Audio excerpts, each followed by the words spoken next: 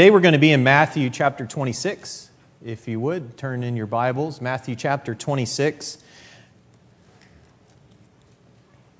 verses 36 through 46. And we're going to be discussing the idea of turning suffering into strength. Turning suffering into strength. Has there been a time in your life where you've persevered through something very difficult with much grit and determination? You found some way to get through an extremely difficult season in life. Maybe it was a very difficult goal. And maybe it was something like working out to get to a particular goal.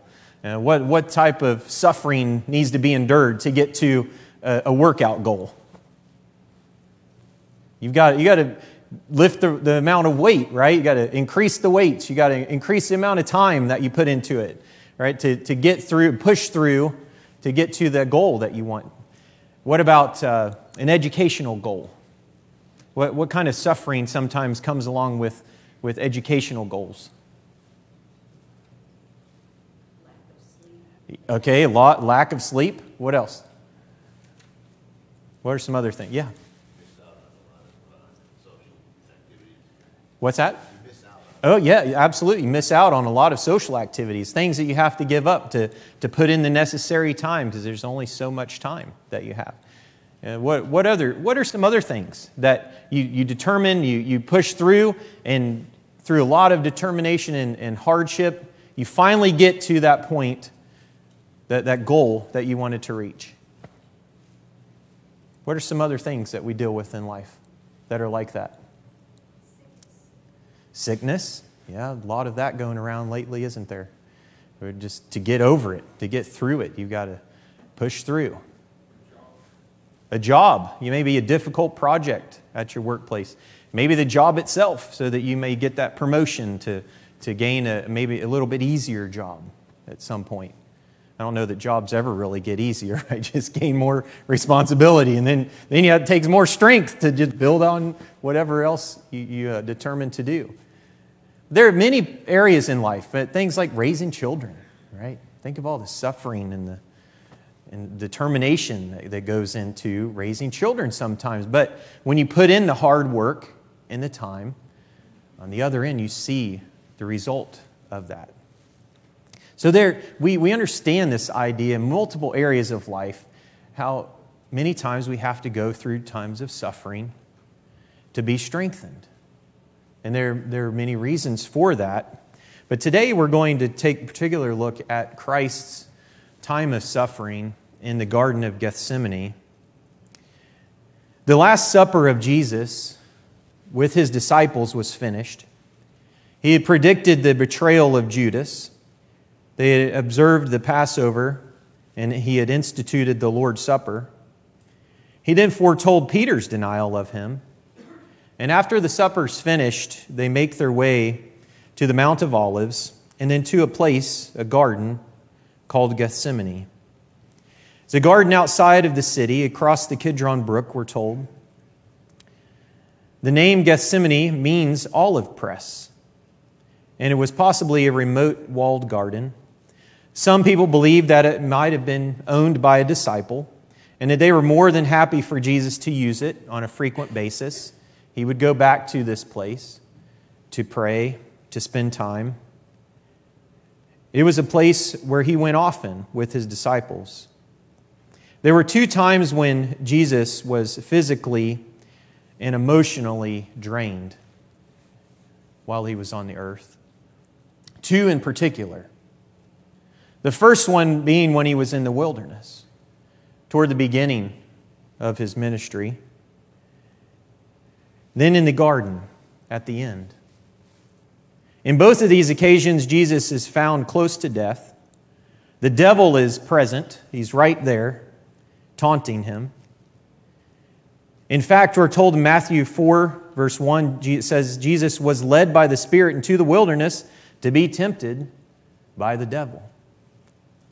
John 14:30 tells us during the Last Supper, Jesus himself says, I will not say much more to you, for the prince of this world is coming. He knew the devil was on the way to specifically attack and come after him, to tempt him.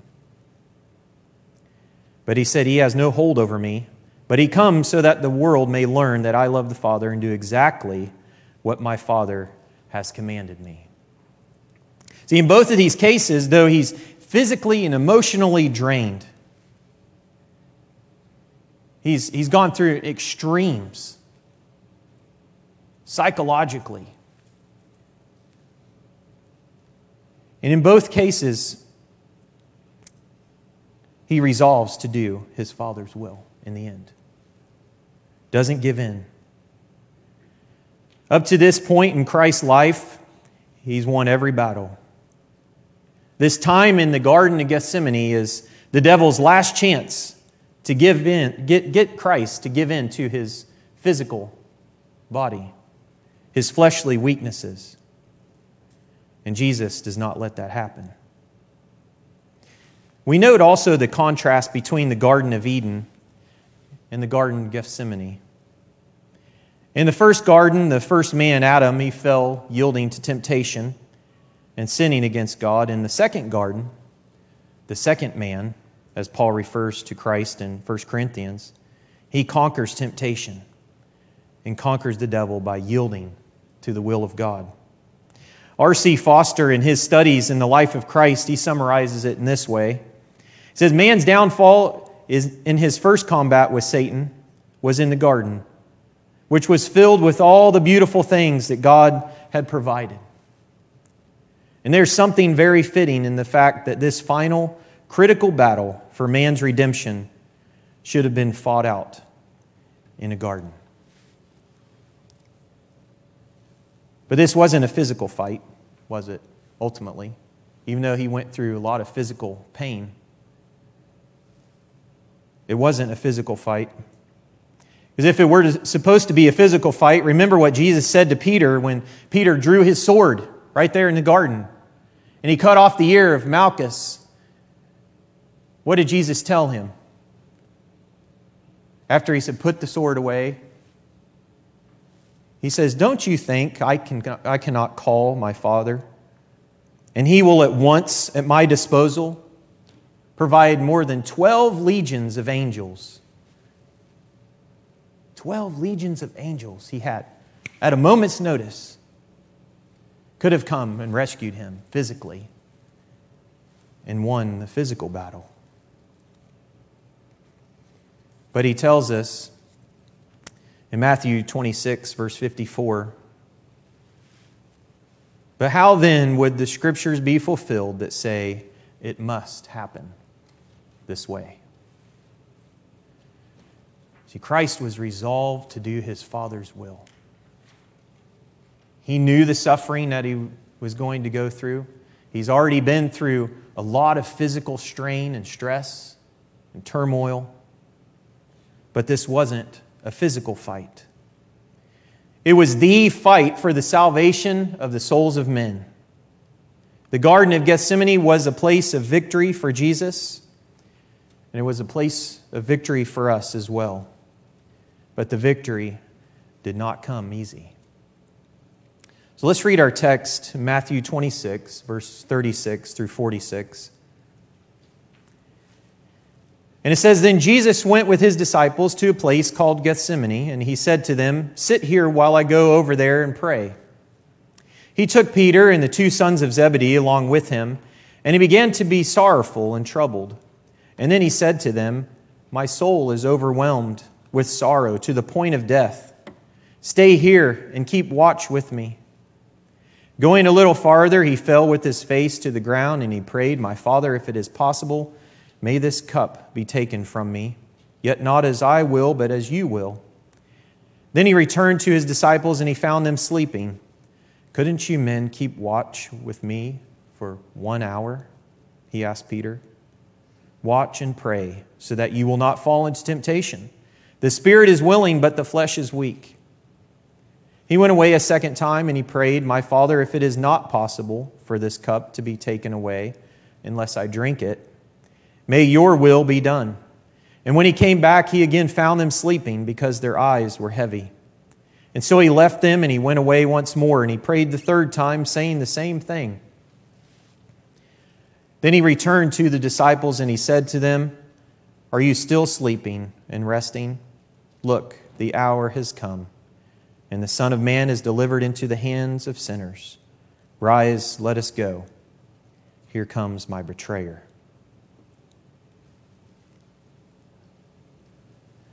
The Garden of Gethsemane was a place of suffering, first and foremost, where Jesus experienced great distress. He went off to pray by himself. He's accompanied by Peter, James, and John. And who are these men to Jesus? Peter, James, and John. Who are they? Yes, they're disciples, but more than that. They're part of the 12, but even more than that. This is his inner circle, his closest friends. The ones who, no matter what, he could count on them to be there. Peter, the one who's always ready to do whatever it takes for the Lord. Even he is tempted, falls asleep, not able to stay awake during this time when Christ needed him. Jesus goes off by himself to pray. And it was a common thing for him to do this. He often needed time alone with his Father. But this time he asked several others to pray with him, to keep watch with him. And before he begins praying, we're told he's deeply distressed. Mark, in his accounts, records that he was troubled and deeply distressed. Luke, the physician, he takes the time to record the physical agony that he was in. And he reveals that his sweat became like great drops of blood.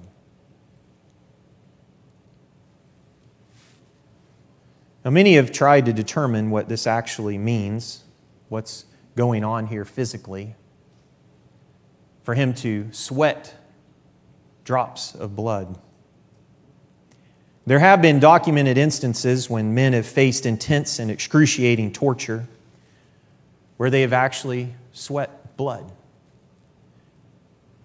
where the intense pain and agony drives the blood to the outer parts of the blood vessels, to the capillaries, to the point to where the sweat mixes with blood seeping out of the skin. It's a sign of certain and impending death. And when it has been witnessed, the individual quickly dies from the excruciating, extreme condition. And this would explain why an angel had to come to attend him and to strengthen him. Some have even suggested that the cup that he prayed for the Lord to remove was primarily the agony that he was suffering during his time in the garden. Because did Jesus know that he had to die on the cross? Absolutely. It had been prophesied hundreds and hundreds of years before this, that this would be the way that he would die. By this point, he knows, he's told his disciples several times that he was going to have to go and to die this way. He knew without a doubt the only way possible for him to die would be on the cross. So what is this cup that he speaks of? He was in so much physical and emotional agony over what he was about to go through, what was about to happen to him through the arrest, the torture, the crucifixion, that he was physically close to death over this agony. He did not want to die in Gethsemane rather than on the cross. And God answers his prayer by sending supernatural help to strengthen him physically, to provide the necessary ability to endure all that he was about to suffer. And we're not told for sure what this cup is, but it's very possible because of the anguish and distress that he was in, that it was his mental agony. Father, help strengthen me physically so that I may get through this, so that I can do your will, so that I can make it to the cross. He was troubled because he knew that his hour had come. He knew death was imminent. Even now, events were in motion for everything to happen as it had been foretold. There was not only physical pain to endure, but the emotional and psychological pain. He endured the burden of sins, the sins of the world, separation from his Father as he bore our sins on the cross. In the garden is where Jesus endured this intense sorrow, exceeding sorrow, even to death. Verse 38 tells us.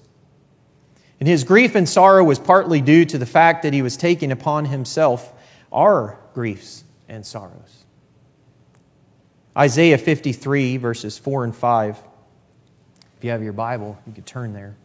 Isaiah chapter 53, verses 4 and 5.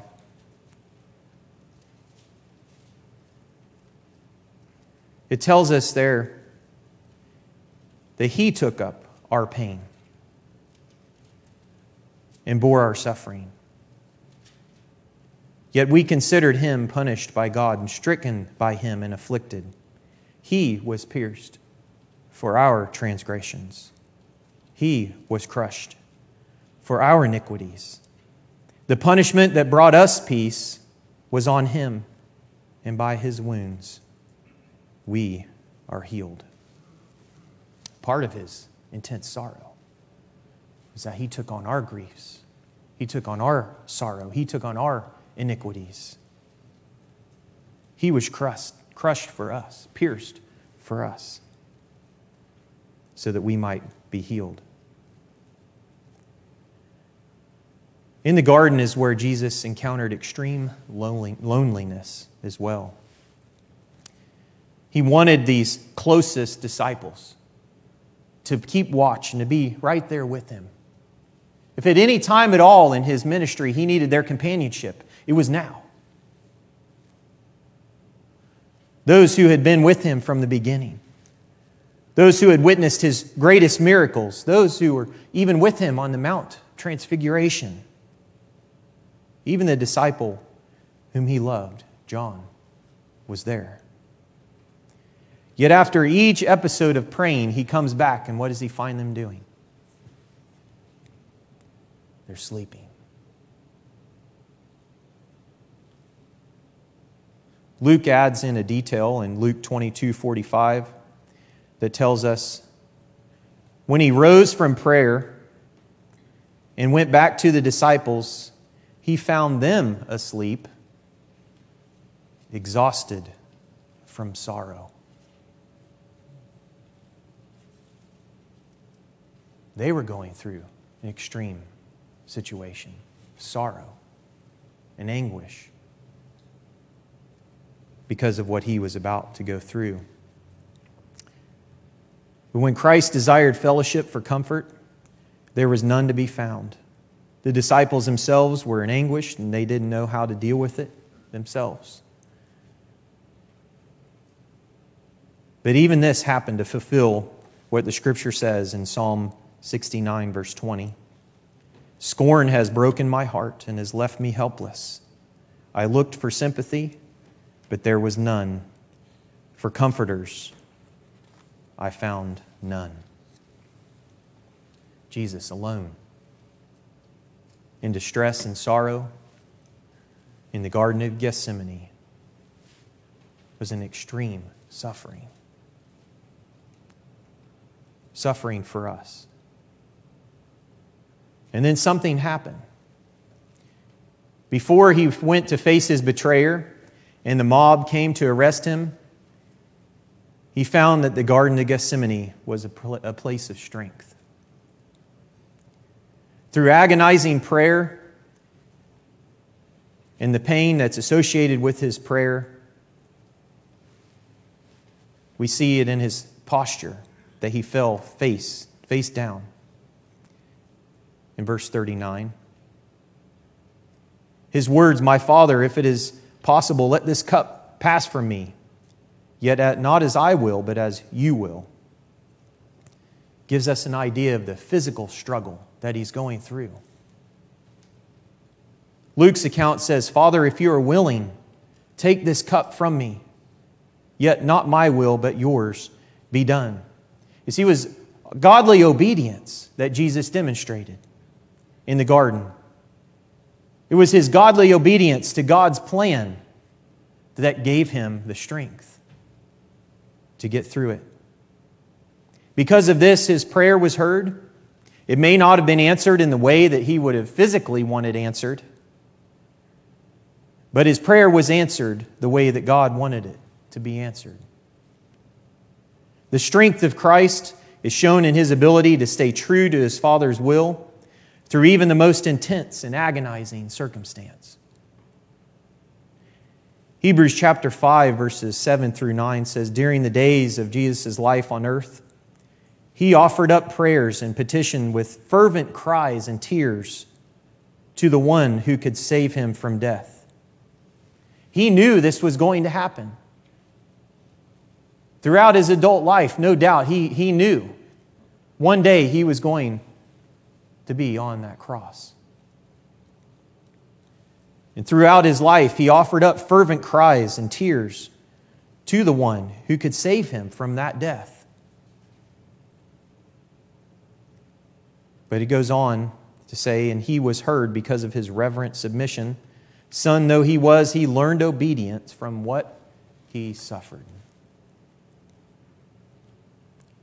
See, the cup of suffering was not removed. He knew he would have to ultimately endure that cross.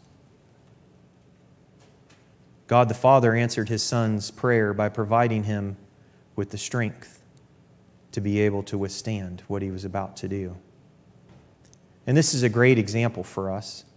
When we do not know necessarily why we are suffering, why we're going through particular difficulty, why things just don't seem to get any better. Maybe some have felt that in this past couple of years. As we see the virus and all of the struggles that people are going through with sickness and death. As we see our world and the moral deterioration that's going on around us. We ask why? Why, Lord?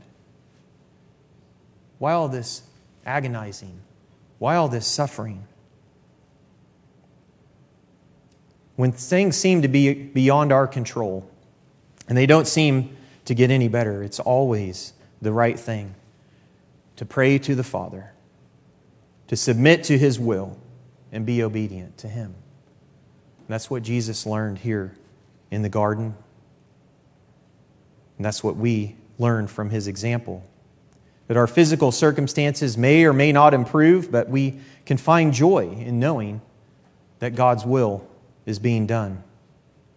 Hebrews 12 verse 2 says, for the joy set before him, he endured the cross, scorning its shame, and sat down at the right hand of the throne of God. Joy is different than happiness, isn't it? Happiness is based on our circumstances, but joy can get us through much difficulty. He could see beyond the suffering. He could see beyond the cross, knowing what was going to happen by doing his Father's will. We do not know what God knows, and we cannot see what God sees. But that doesn't mean that God's not working. It doesn't mean that his will isn't being done. The Ring Nebula in the constellation Lyra looks like, through binoculars, a smoke ring. It's a star in the process of exploding. Light from its explosion first reached the earth in 1054 AD. It was a supernova then, and so bright that it shone in the daytime. And now it is not so bright, but it's still exploding. It expands at the rate of 70 million miles a day. It's interesting to look through binoculars at something expanding 70 million miles a day. It does not budge, though. Its apparent size does not increase, Photographs of the Ring Nebula taken 15 years ago seem identical to the photographs that were taken of it yesterday. Huge happenings are not always visible to the naked eye, especially in the spiritual realm. How often it is that this nebula resembles the process of prayer. Sometimes we pray and seemingly see no change in the situation, but that's only true from our perspective. If we could see from heaven's standpoint, we would know that God is doing all that He can do, intending to do good in our lives. We would see God working in hearts in ways we cannot know. We would see God orchestrating circumstances that we know nothing about. We would see a galaxy of details being set in place for the moment when God brings the answer to the fulfillment of His will. Just like that Ring Nebula, looks like something small, insignificant, something that never changes to us. It's the same way with God's will and how our prayers affect the will of God. He's working all the time, working good on our behalf in many different ways. And we may not see it necessarily, but we know that He's there. Jesus knew that God was there. And the best thing to do was to just do His will. Notice the progression in His request. The wrestling with God's will in His mind. In verse 39, Jesus said, if it is possible, may this cup be taken from me. Aren't all things possible with God? Doesn't the Bible tell us that? Is it possible? Could it be possible that the pain and agony be taken away? Absolutely. Could it be possible that He didn't have to face the cross? Could the cross be removed from the immediate future? Sure, it could have. But what would have been the consequence of giving into His fleshly will rather than God's will? It would have removed all possibility of salvation for all of mankind. And don't you think that Satan tried everything he could possibly think of? Satan tried to murder Christ shortly after He was born, didn't he? Through the edict of Herod. He tried to get Christ to commit suicide by throwing himself off the temple. He tried multiple times to have Jesus killed by the Jewish leaders. He wanted to take Him out and stone Him. Certainly there were other attempts of Satan to keep Jesus from going to the cross. What else was left for Satan to do? He had to try to get Him to sin or simply refuse to go to the cross. And if Satan could get Jesus to do either one, he would have succeeded. But Satan had no idea what he was up against. Submitting to the will of God in the garden was the beginning of the end for Satan. And Jesus delivered a death blow. Verse 22, notice the change in the language of His second prayer. He goes back and He says, my Father,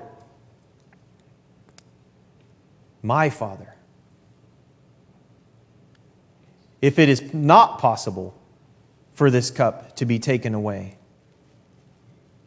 unless I drink it, may your will be done. His prayer changes just slightly, doesn't it? From positive now to a negative sense. If it is not possible, he's resolving within himself. Yeah, I know. No, there's just no other way, is there? He knew there was no other way. And he had come to grips with his human and physical will. And he knew he had to accept God's will completely. After he makes this second statement to his disciples, he leaves, he goes, he prays the third time. We're not told what he asks God the Father the third time. But if these first two statements are any indication, Kaufman, he says, the third prayer probably said something like, since this cup cannot pass from me. Your will be done. Jesus fully resigned his will to his Father's will. Not as I will, but as you will. In the first garden, man said, my will, not yours, be done. And that submission to selfishness and pride opened up the floodgates of sin to humanity. And it caused man to be kicked out of the garden and removed from fellowship with God. But when Jesus said, not my will, but yours be done, victory over sin and access to eternal life became possible, and Satan lost the battle. And this submission to God's will prepared Jesus to go to the cross, to die, and to shed his blood as the once-for-all sacrifice for sin. The submission to God's will gives us boldness. It gives us courage. And we never have to be ashamed when we submit to the will of God. See, in the first garden, when Adam and Eve, they submitted to their own will, what happened? How did God find them? He went and he said, Adam, where are you? What did they say? You remember the response? Yes, they were ashamed because of their nakedness. He had to ask them, where are you at? Why are you over in the corner hiding? So when we submit to our own will, it causes shame, causes guilt. When we submit to the Father's will, we don't have that shame. We don't have the guilt. We can have courage and boldness. In the second garden, what did Jesus say and do with the strength he was given from submitting to God's will? John chapter 18. Turn to John chapter 18, verses 5 through 8. Remember now, he's in a situation of intense agony and pain. Physically drained, emotionally drained. God answers his prayer. He sends this angel to come and strengthen him. And what happens right after this? John 18 tells us, starting in verse 5, Jesus, knowing all that was going to happen to him, he went out and he asked them, who is it that you want? Sounds like he's got some renewed strength here, doesn't it? Who is it that you want? He faces his accuser. He faces the guards that are coming after him, those who are about to arrest him. Jesus of Nazareth, they replied. I am he, Jesus said. And Judas, the traitor, was standing there with them. When Jesus said, I am he, they drew back, they fell to the ground. Just the pronouncement of who he was. With the courage and boldness that he knew, I'm doing the Father's will and nobody's going to stop me. It's not going to be your will that takes me to the cross. It's going to be my Father's will that takes me to the cross.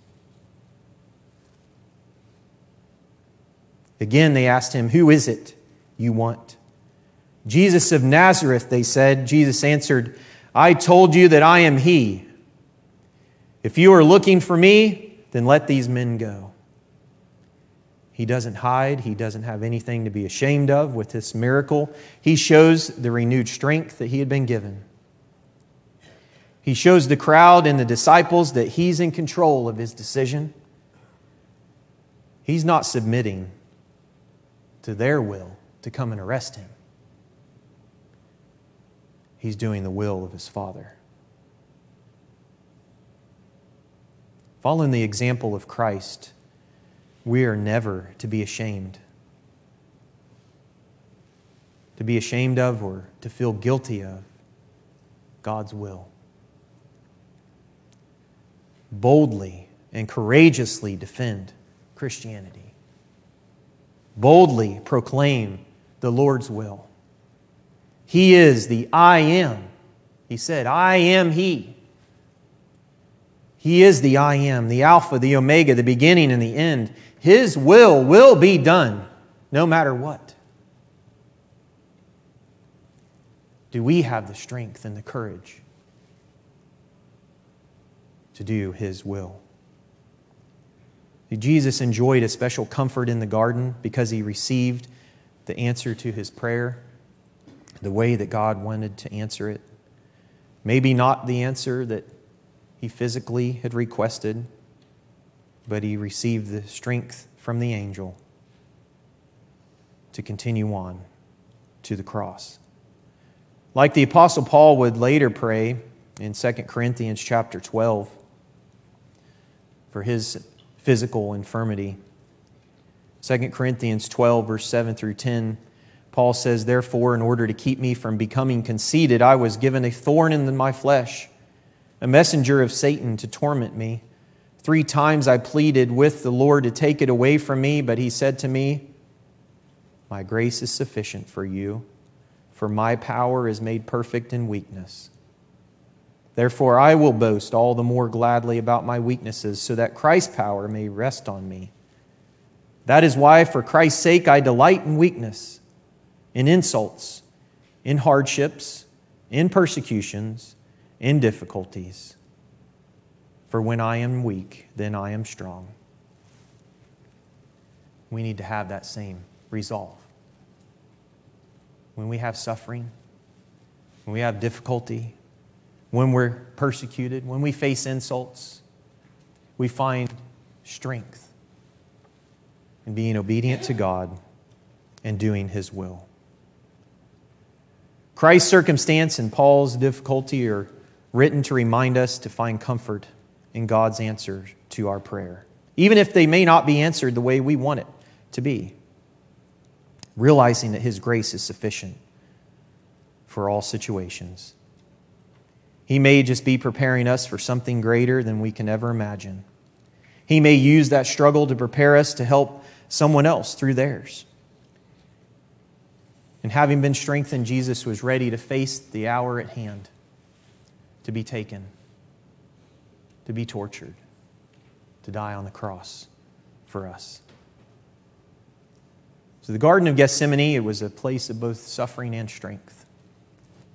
He entered the garden suffering. He left strengthened and determined to do God's will.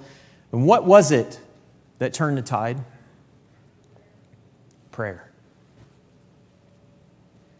And isn't it amazing that that's the thing that God gives us to get through difficulty? And many want miraculous powers, right? Many search for signs and wonders. Many want things to happen in just flamboyant and wonderful ways that just show that God answered our prayer in a certain way. But instead of searching for the sign, instead of searching for the miracle, just do what God has asked us to do. Use the power of prayer. Look at Christ's example. Realize that prayer is powerful and effective. Prayer in which one submits to the will of God will strengthen us. Prayer enables us to face the cup of life given to us. And the lesson for us, there will be sorrow, there will be loneliness, there will be suffering. But in such times, are we going to turn them into a time of strength? Will we spend time in prayer? Will we ask our closest Christian friends to be present, to pray with us? And after we pray, will we willingly accept His will? Jesus found prayer to be the key for turning the garden of suffering into a garden of strength. And as Christians, we have a similar blessing. In Philippians 4, verses 6 and 7, we'll close with these verses. Remind us to be anxious for nothing, but in everything, by prayer and supplication, with thanksgiving, let your requests be made known to God, and the peace of God, which surpasses all understanding, will guard your hearts and minds through Christ Jesus. We're going to offer an opportunity for you today if you have not been obedient to God's will. If you haven't confessed that Christ is Lord, if you haven't repented of your sin,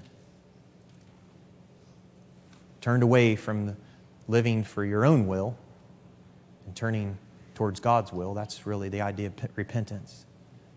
If you haven't done those things, if you haven't been immersed into Christ in water for the forgiveness of your sins and the gift of the Holy Spirit, as we're told in Scripture, we're going to give you that ability to do that today if you believe that Christ is Lord.